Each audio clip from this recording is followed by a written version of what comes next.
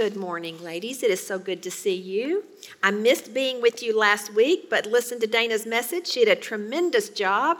And, we moved from the doctrinal portion of Colossians into the relational, let's flesh this out portion of Colossians. And we're going to finish up Colossians together today at the end of chapter 4, looking at verses 7 through 18. So if you have your Bibles, open to Colossians chapter 4. And let's look at some of the band of brothers as we study this week, the people that are working alongside Paul, that are encouraging him, that are co-laborers in the gospel. Verse 7, as to all my affairs, Tychicus, all my life I've called him Tychicus. And I found out this week I've been pronouncing his name wrong all this time. Tychicus, our beloved brother and faithful servant and fellow bondservant in the Lord, will bring you information. So he's going to be the one who carries the letter to them and give them information. For I've sent him to you for this very purpose, that you may know about our circumstances and that he may encourage your hearts. So he's going to report what's going on with Paul, what's happening in Rome. He's writing from prison, but he's also going to be an encouragement to them. And with him, Onesimus, our faithful and beloved brother, who is one of your number. They will inform you about the whole situation here. Now, what we realize here, because he's talking about Onesimus, what did we learn about Onesimus? He's an escaped slave, right? And he's sending him back where he came from to his master, which we'll be looking at next week when we look at the book of Philemon, the letter to Philemon. But Onesimus, because we know from chapter 3, there's now no distinction. In Christ, we're all equal. Onesimus is just as much a brother as any of the other fellow servants with Paul. Aristarchus, my fellow prisoner, sends you his greetings. We don't know if Aristarchus was actually imprisoned or if he had chosen to be imprisoned along with Paul to be there to assist him and to encourage him. Also, Barnabas' cousin Mark, about whom you've received instructions. If he comes to you, welcome him. What do we know about Mark? He had abandoned them on the first missionary journey, but evidently he had repented and come back, and Paul had welcomed him back in, and he is commending him to the people there.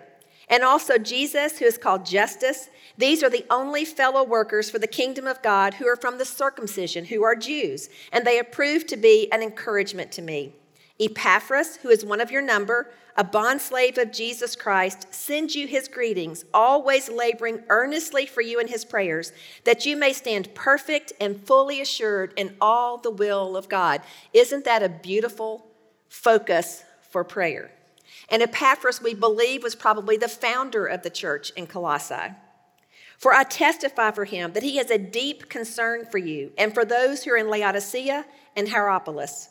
Luke, the beloved physician, sends you his greetings, and also Demas. Greet the brethren who are in Laodicea, and also Nympha and the church that is in her house. When this letter is read among you, have it also read in the church of the Laodiceans. And you, for your part, read my letter that is coming from Laodicea.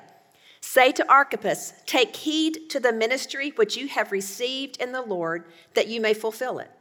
I, Paul, he's going to conclude the letter himself with his own hand, write this greeting with my own hand. Remember my imprisonment. Grace be with you. So we see we have two men who are going to be delivering the letter, and they're not just delivering the letter. They're coming back with encouragement and instruction from Paul because they've been co-laborers with him. And then he gives greetings from Rome. And we noticed he mentioned 3 men who were Jews and 3 men who were Gentiles. What do we know about Mark? Now, I want us to pause just a moment because we're going to be moving into relationships and how important our closest relationships are to our growth and spiritual maturity. Now, Mark had abandoned them on their first missionary journey. So we know that Paul and Barnabas had a sharp disagreement. Now, you kind of hate that, don't you? And we know that God causes all things to work together for good, so we know he used both of them as they divided and continued their missionary journey of sharing the gospel and planting churches. But at some point, evidently, Mark must have repented, and Paul had embraced him and welcomed him back in. But we have to wonder what would have happened to Mark if there had not been a Barnabas. If there had not been somebody there to wrap his arm around him and say, I'll take you with me, to continue to disciple him and encourage him in his growth and development in Christ. So now he has become effective in ministry and is back alongside Paul serving with him. And of course, you've got to love Luke. Don't you not just love Luke? I love the Gospel of Luke. I love the things that he recorded about Christ. The book of Acts, you've got volume 1 and volume 2 of what Luke has written. And the fact that he traveled with Paul so much in the book of Acts, you see how many times he says he experienced these things along with Paul.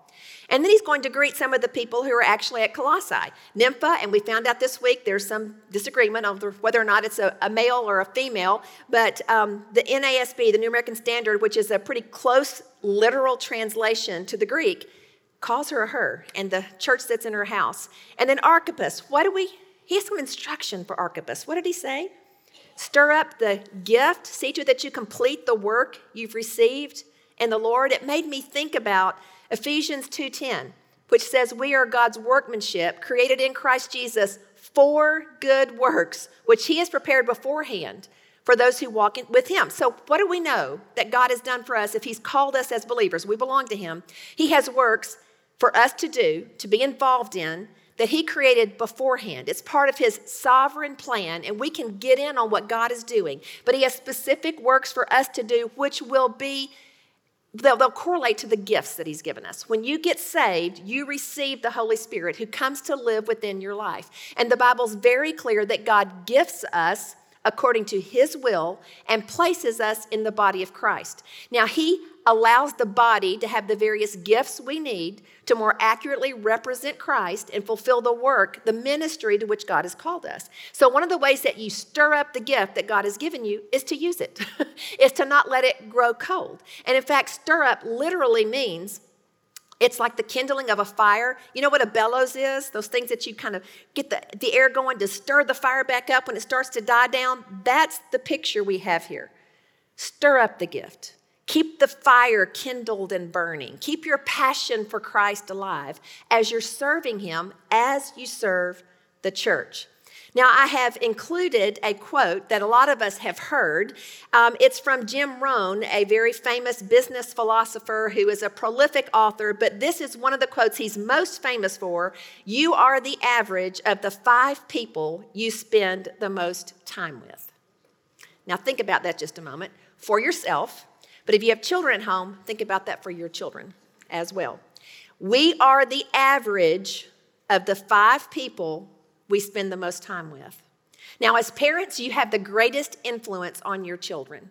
And you need to make sure that you're training them in the ways of the Lord, that you're diligently teaching them the Word of God. And not only that, that you're living it out. Because passion is caught more than it's taught. And I spoke last week at Southwestern in a breakout session on passing on a faith that sticks and how we can do that. And of course, I included that Lifeway study that talked about the things parents did whose adult children are still walking with the Lord, active in church, and pursuing Christ. And reading the Bible was number 1, prayer, service, the obvious things that are included in Deuteronomy chapter 6. And so I just like to say, you just Deuteronomy 6 them. You do the things that God has called us to do. You do those things that God has commanded us to do in Scripture, so that they are equipped in the ways of the Lord. They know God's word, and his word literally becomes a part of who they are. And I shared with them that passion is caught more than it's taught. And I've shared with y'all before, the first time that it hit me, how crucial that was. Grant was probably in kindergarten. And I'd been praying for a long time, Psalm 42:1, as the deer pants for the water brook, so my soul longs for you, O God.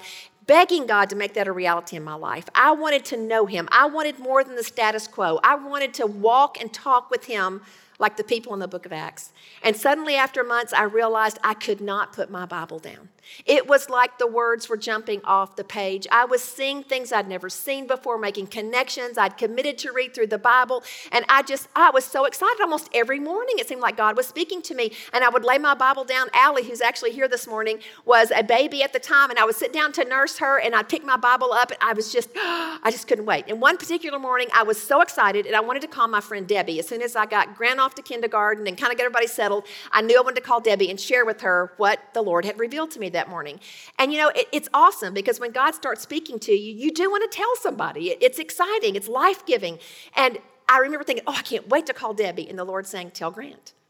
And me thinking, he's in kindergarten. Like, how do I explain it? It's just going to go right over his head. There's no way he's going to get that. And I felt like the Holy Spirit said he doesn't have to understand it. He needs to see your passion. He needs to see how excited you are that God is speaking to you through his word. Because we know his word is inspired, which means it's God-breathed, and it's still breathing. And when the Spirit of God in his word connects with the Spirit of God who dwells within us, there is revelation. Whoa, those light bulb moments when we see things we've not seen before, and then you can't not see it. You think, how have I missed this? Like, it is so obvious, this truth that now has just jumped off the page and into my heart. So we need to think about the people that we spend the most time with. The people Paul is describing are all co-laborers in the faith. And that's really how, once I became a believer and a pastor's wife and started really seeking to grow in Christ, I found that my closest friends became the people I'm doing ministry with, the people I'm doing Bible study with, the people I'm actually living life with or discipling. As I get into a discipleship relationship with people, I want to spend time with them, and they're impacting me. So I started seeking out people who were further along in their Christian life than I was, and I wanted to spend time with them, and I wanted to pray with them because I learned to pray by hearing other people pray. I learned to study the Word and learned how to cross-reference and learned how to use commentaries. I took a couple of classes at seminary with Steve, and I would access his commentaries, which I'm so grateful for. And now we have Bible software that you can get on your computer and just have access to all kinds of commentaries and resources and Greek and Hebrew studies on individual words. We have so many tools and resources at our fingertips to be able to grow, but you are challenged. Iron sharpens iron, so one man sharpens another. We should be sharpening each other. And so I want to encourage you that your closest friends should be those who are spurring you on in the faith, those who are challenging you and encouraging you, and sometimes, yes, even calling you out. When you're getting a little too proud, or you're indulging in a self-pity moment, focusing on yourself. We need somebody like a Paul who will call us out and hold us to a higher standard, a standard that is worthy of Christ. Because that's exactly what he wrote in the first of Colossians chapter 1, that we're to walk in a manner worthy of him, to please him in all respects. Dana mentioned some things from the book Rare Leadership last week, and I've got a quote on your handout about what a healthy group identity is. It's characterized by joy. People like belonging to the group. Team members look forward to being together. Members know that no matter what problems arise, the group will face them together. Individuals aren't going to be left alone in their distress. In fact, groups with a healthy identity shine brightest in times of trouble. There is never any question that they are in this together and no one is going to be left behind. When I read this, I thought this is what we're wanting for Bellevue Women. This is what we're wanting to create with your small groups, with us together, that we will come together and we will love each other and pray for each other and we'll be there for each other. And of course, I thought about our precious Jean. You guys have been so wonderful to pray for her, to text her, to send her cards, to provide meals for her. What does she know? She is not in this alone. She is not in this alone. All of us are with her. All of us are diligently lifting her before the throne. She is covered in the prayers of those who love her and are co-laborers with her in teaching the word, proclaiming the gospel, and ministering to our society, and seeking to be Christ to those that we're around. So that's why we need a group identity, and that's part of what helps us grow spiritually and to mature and to be transformed from the inside out, is knowing who we are in Christ. And we learn that identity in Christ from his word, but we also learn it from those that we associate with, serve with, and study God's word with. Colossians 3 has taught us who we are. We're not those who live in immorality or impurity, but those who are chosen of God and holy, right? So if you look back at Colossians 3, those things that we took off, the fleshly things that we took off, it's amazing how they kind of parallel the things that we're to put on, which we know are the very character of Christ. And so I put that down, thought, okay, if we're not in immorality and impurity, but instead we're chosen and holy, then I looked at the other things it listed. We're to take off passion, and what do we put on? Compassion.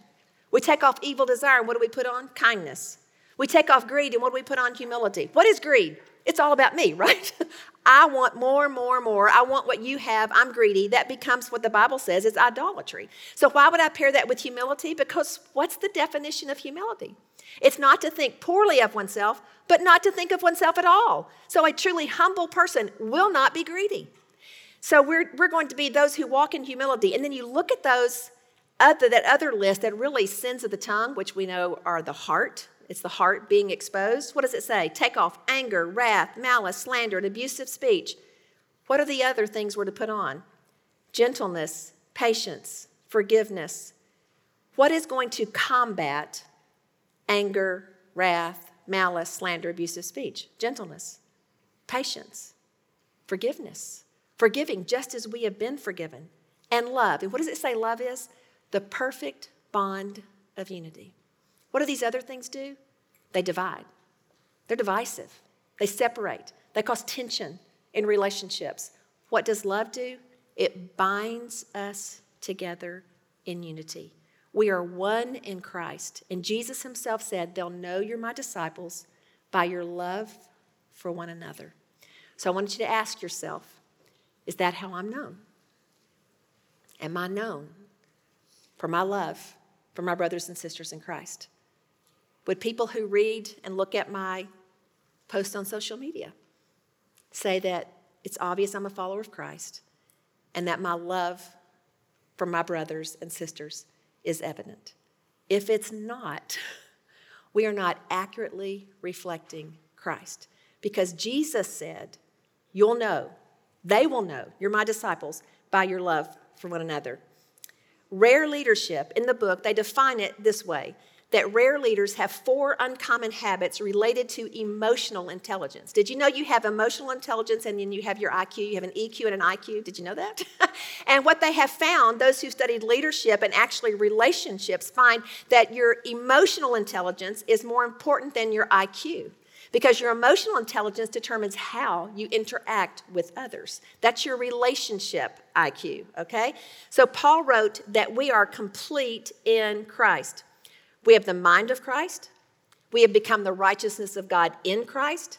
Christ lives in us because we've been united with him in his death and resurrection. So it makes sense that the qualities of Christ have been born in us through the Holy Spirit. They're present but dormant and ready to be seen and called out. So the beauty is the old life that we're taking off doing away with, that's the fleshly stuff we just looked at. That's the stuff that damages relationships. Paul had put those things off. He held his co-laborers to a high standard, but it was a standard that reflected Christ. And they loved one another, and they served alongside each other, and they were there for each other. That's what we're called to be as well. So we're to put on the character of Christ. Those things are in us. Because you may think, oh, you look at the fruit of the Spirit, love, joy, peace, patience, kindness, goodness, faithfulness, gentleness, and self-control, and you think, man, I'm deficient in so many areas, Lord, help.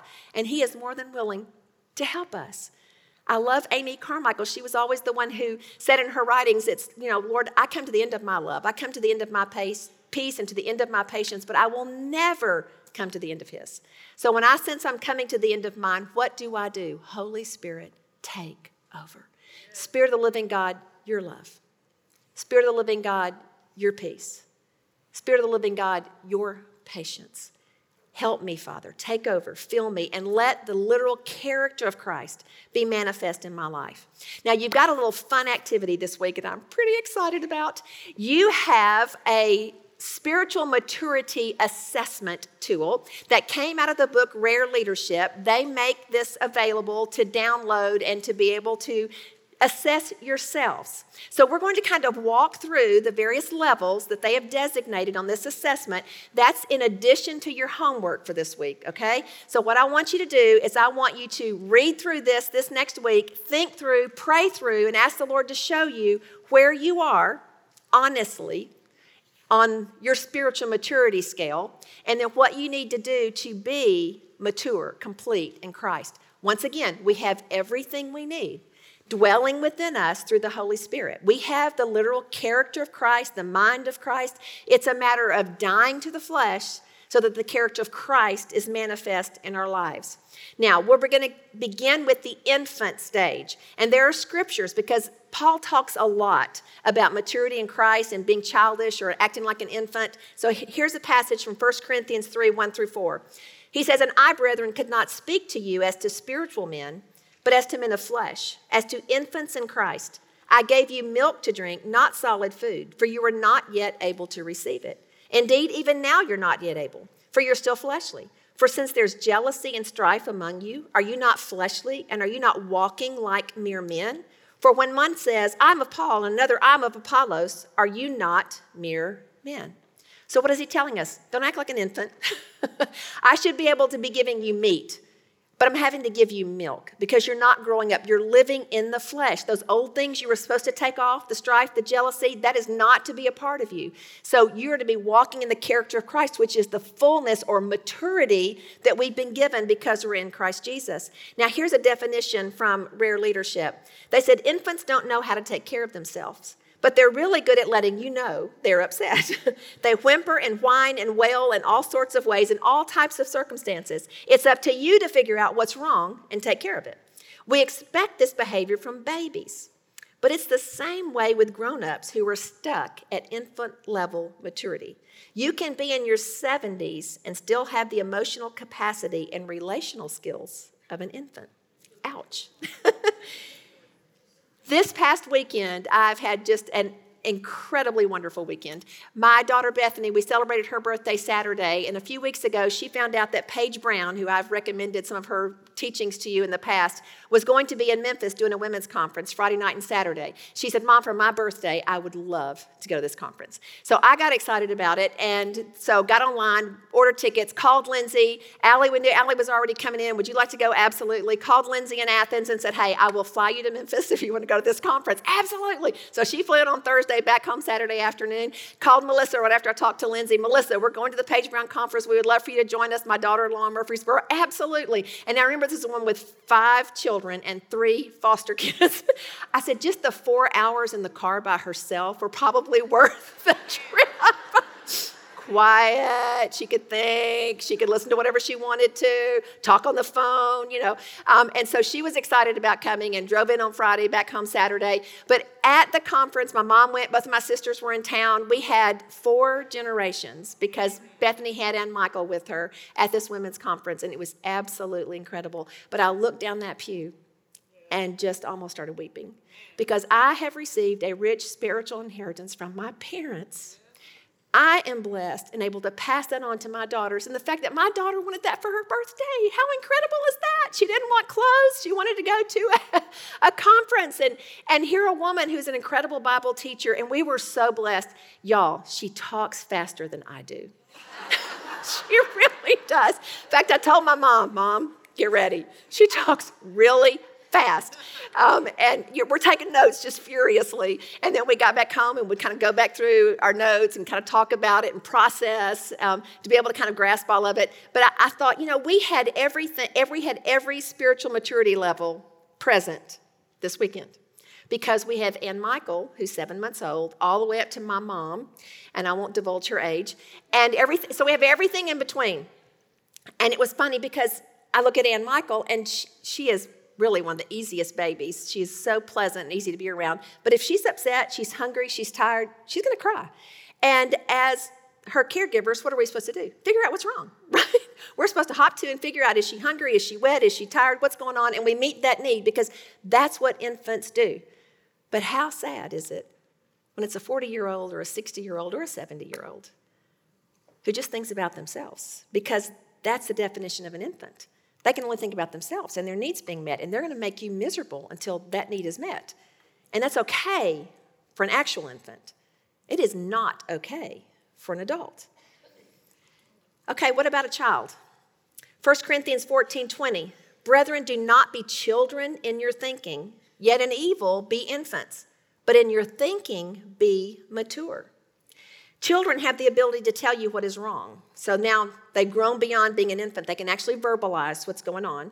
What they lack is the ability to take care of you and themselves at the same time. So they usually default to taking care of themselves, whether you get taken care of or not.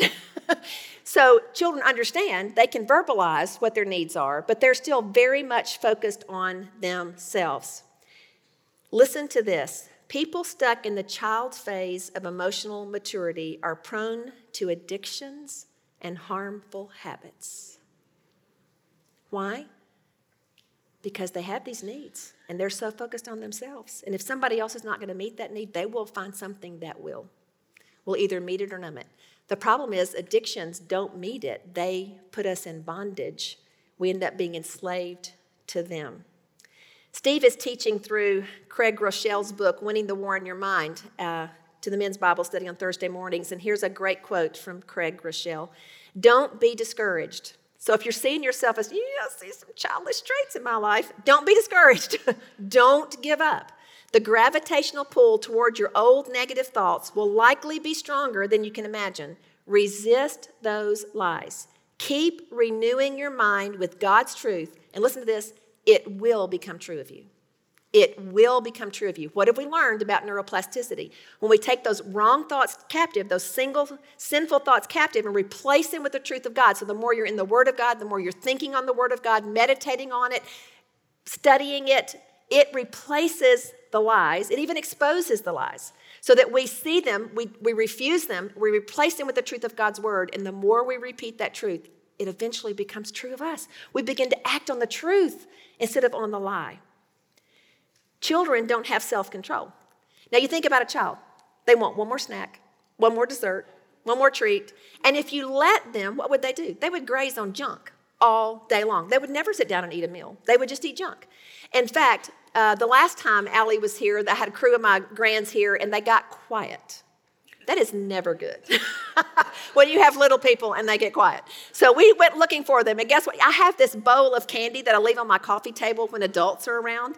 And if I do discipleship, I've told them, I said, I'm not going to cook for you except maybe every once in a while because I don't want you to have that pressure thinking you have to do that if you open your home for discipleship. But I will provide coffee, water, and chocolate. So I have a candy bowl on the coffee table. But when the grands come, I put it up. Why do I put it up? Because they have no self-control. They will eat every piece in the bowl. In one time. And that's what they were doing. I had hid it. I've got a cabinet in the corner of that room, and I'd hid it in a drawer. They had found it, and they were over there just grabbing that candy. Wrappers were everywhere. Of course, you couldn't help but laugh. Why? They're children. I mean, most of them are preschoolers. They don't have the self-control that you expect of someone that is more mature than they are. Okay, what about as an adult? Somebody's relating. 1 Corinthians 13, 11 through 13 says, when I was a child, I used to speak like a child, think like a child, reason like a child. When I became a man, I did away with childish things. For now we see as in a mirror dimly, but then face to face. Now I know in part, but then I will know fully, just as I had been fully known. But now faith, hope, love abide, these three, but the greatest of these is love. So as we become mature, we will grow in love, our love for the Lord and our love for our fellow man. And it will be evident in the way we treat others. That's what happens when you become an adult. And here's what they say in Rare Leadership. Adults know how to keep relationships bigger than the problems. And Dana mentioned this last week, but if you didn't get that, write it down, highlight it, underline it. Keep the relationship bigger than the problem.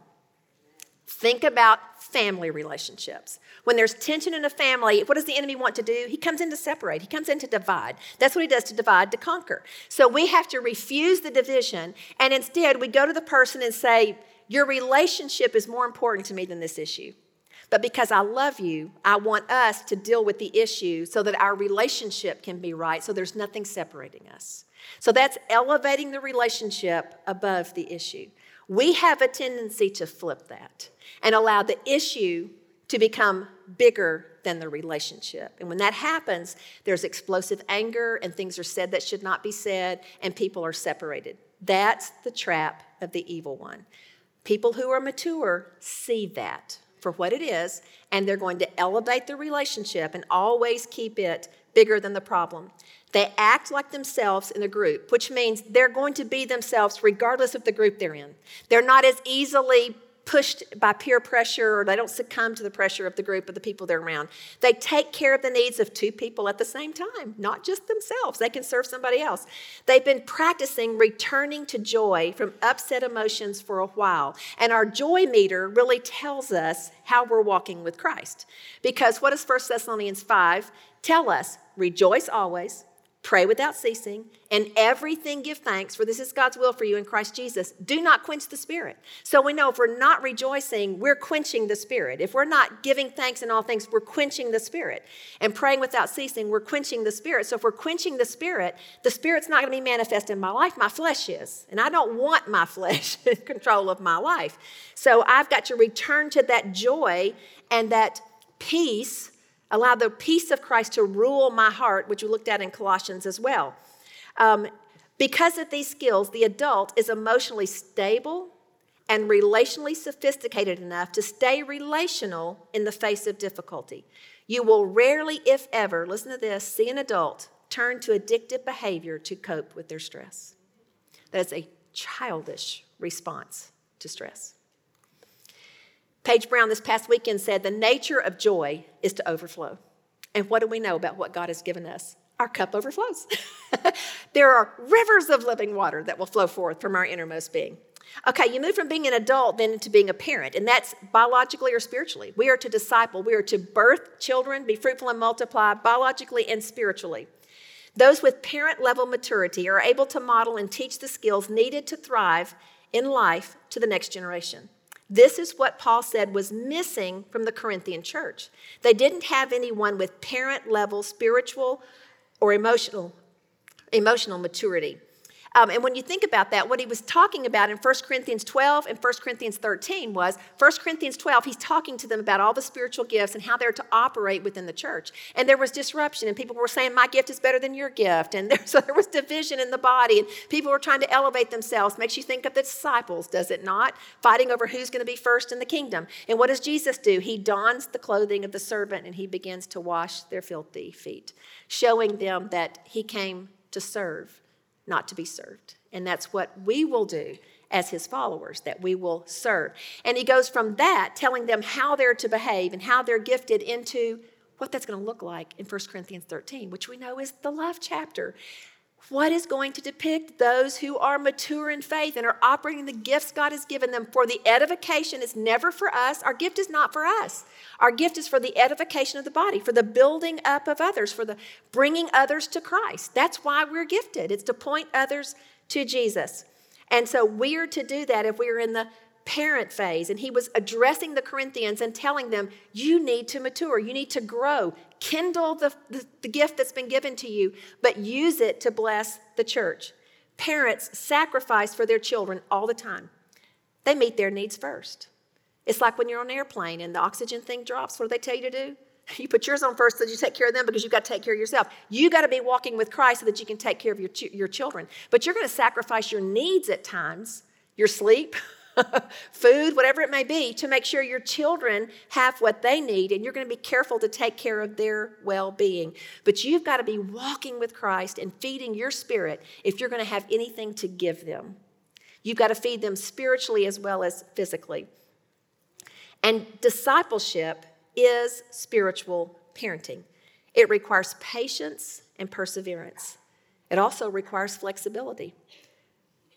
When you're discipling, when you're parenting, children have a way of disrupting your schedule, do they not? Your sleep, asking question after question after question. And the Lord is so kind and gracious to us. He never tells us that's one question too many. He is always there for us, and he never gives up on us. That's what he's calling us to. And then we have the elders, and he's not talking about elder in the church. He's talking about elder in maturity. Listens to Ephesians 4:11 through 13. And he gave some as apostles, and some as prophets, and some as evangelists, and some as pastors and teachers, for the equipping of the saints for the work of service, to the building up of the body of Christ, until we all attain to the unity of the faith and of the knowledge of the Son of God, to a mature man, to the measure of the stature which belongs to the fullness of Christ. A maturity that leads to the fullness of Christ being evident in our lives. Out of Rare Leadership, they said, when parents have finished raising their own children, they're ready to take on the needs of the community. They begin to notice people in their group who don't have parents, or who at least don't have good parents. They'll tend to take these people under their wing and include them as part of their people. This gives those who need reparenting a place to belong and someone to begin mentoring them in the skills they missed along the way. And I think about grandparenting and what a delight it is to be a grandparent, because it's all the love without the responsibility. You parents that are out there responsible for the discipline and all those things, I don't have to do that. It's awesome. I can just love them and give them whatever they want to eat whenever they want it. And, basically when they come to grandma's house, it's anything goes unless the parents just say absolutely not on something. I do adhere to that. But they realize everybody needs somebody who absolutely adores them, who delights in them just because of who they are. Not because of what they do. They don't have to perform. And I absolutely delight in every one of my grandchildren. Each one of them are unique and special with their own unique personalities and giftings and strengths. And I delight in them. And when I think about what it does to my heart to be around them, and then the Bible tells me that God delights in me, that's overwhelming. To think that right now, our Father is looking down at us, and He is delighting that we are gathered in His name. He is singing over us. He is speaking to us through His word. His Spirit is in our midst, and we get to experience His manifest presence because of His incredible love for us. And if I, being evil, long to give good gifts to my children and grandchildren, how much more will the Father give the Holy Spirit to those who ask? So anything we're deficient in, He is more than willing to give us. But we need to slow down long enough to recognize some of our wrong ways of behaving, maybe wrong ways of coping, maybe things we learned in our family of origin that weren't healthy. And we need to ask the Lord to show us. And that's what I'm asking you to do this week with this assessment. Because ultimately, Christ came that we might be set free from the bondage of sin and live into all the fullness that we have because we're in Christ. And to live from that identity, not who our family of origin told us we were, not who others might tell us we are, how they might try to define us. We are who Christ says we are. And when we begin to live from that identity, His character is formed within us. And it literally, that fullness flows out of our lives. And if you're in that empty nest phase and you're in the elder portion by age, do not think you have nothing to offer. There are young adults and young parents who need you. They need your encouragement. They need your life experience. They need you to come alongside them, especially maybe some of those who live in this area that don't have family or parents, or maybe they don't have believing family and parents. They need us at this stage in life to come alongside them. So I want to encourage you, where are you working? We are created in Christ Jesus, what? For good works. What good works are you allowing the Spirit to accomplish in you and through you? Where are you serving? Let's go back to Colossians 1, the beginning of our study, and let's look at verses 9 through 12. And this is Paul's prayer for them. For this reason also, since the day we heard of it, we have not ceased to pray for you. Now, who's he saying we? It's that group, that band of brothers, those cohorts, those co-laborers that are with him. They've been praying together for the church at Colossae to ask that you may be filled with the knowledge of His will in all spiritual wisdom and understanding, so that you will walk in a manner worthy of the Lord, to please Him in all respects, bearing fruit in every good work, and increasing in the knowledge of God, strengthened with all power, according to His glorious might, for the attaining of all steadfastness and patience, joyously giving thanks to the Father, who has qualified us to share in the inheritance of the saints in light. What a beautiful prayer, and what a tremendous summary of what God has called us to. That we might grow, that we might understand and have all knowledge of His will, spiritual wisdom, understanding, walk in a manner worthy of Him, pleasing Him, bearing good fruit, increasing in the knowledge of God, strengthened with power. We are not those who shrink back. We are those who run in, because God has called us to go and make disciples. We have work to do. And we need to be spiritually mature so that we're not offended or distracted or discouraged by the schemes of the enemy or other people that he may use who have an infant's EQ. We need to understand that that's what's going on and love them and help them. What do foster parents do when they get a child who was abused or experienced trauma at a very young age? When that child has a meltdown like a 2-year-old and they're 9, they have to scoop that little child up and rock them and nurture them and treat them as though they were 2, because in that moment, they're reverting back to the age of the trauma because their emotional maturity has been stunted at that age level. There are people around us who have experienced trauma. And so they're stuck at an emotional IQ much lower than their age or where they should be in spiritual maturity. But that's where we come alongside each other. Remember, we're in a group. We are for each other. And when someone gives you that knowledge about them, that's a precious trust that they're coming to you with, that they're sharing this vulnerable place in their life. And you need to be there with them to encourage them, to love them, to pray for them, to help them find counseling if they need counseling, to work through and process trauma in their past or trauma in their present. But we need to be there for them. We don't shrink back because things get tough. We don't shrink back because it's tough to run into the inner city and to meet needs and to come alongside people and to do whatever it is God has called us to do to minister to the least of these. We run in. And when we do, we get to see God work because He's allowing us to get in on what He's already doing and where He's already moving and working. And it's His heart that He begins to reveal to us. But we need to grow up into maturity so that we can operate in the gifts that He's given us, so that we can be the parents and the elders that the body of Christ needs and that new believers need as they come into the body of Christ. So ladies, let's grow up into Christ and let the fullness of Jesus flow out of our lives. Use this assessment this week and ask the Lord to show you any areas that you need to die to, any area that you need to confess to a trusted friend or spiritual advisor and pray through and be accountable for.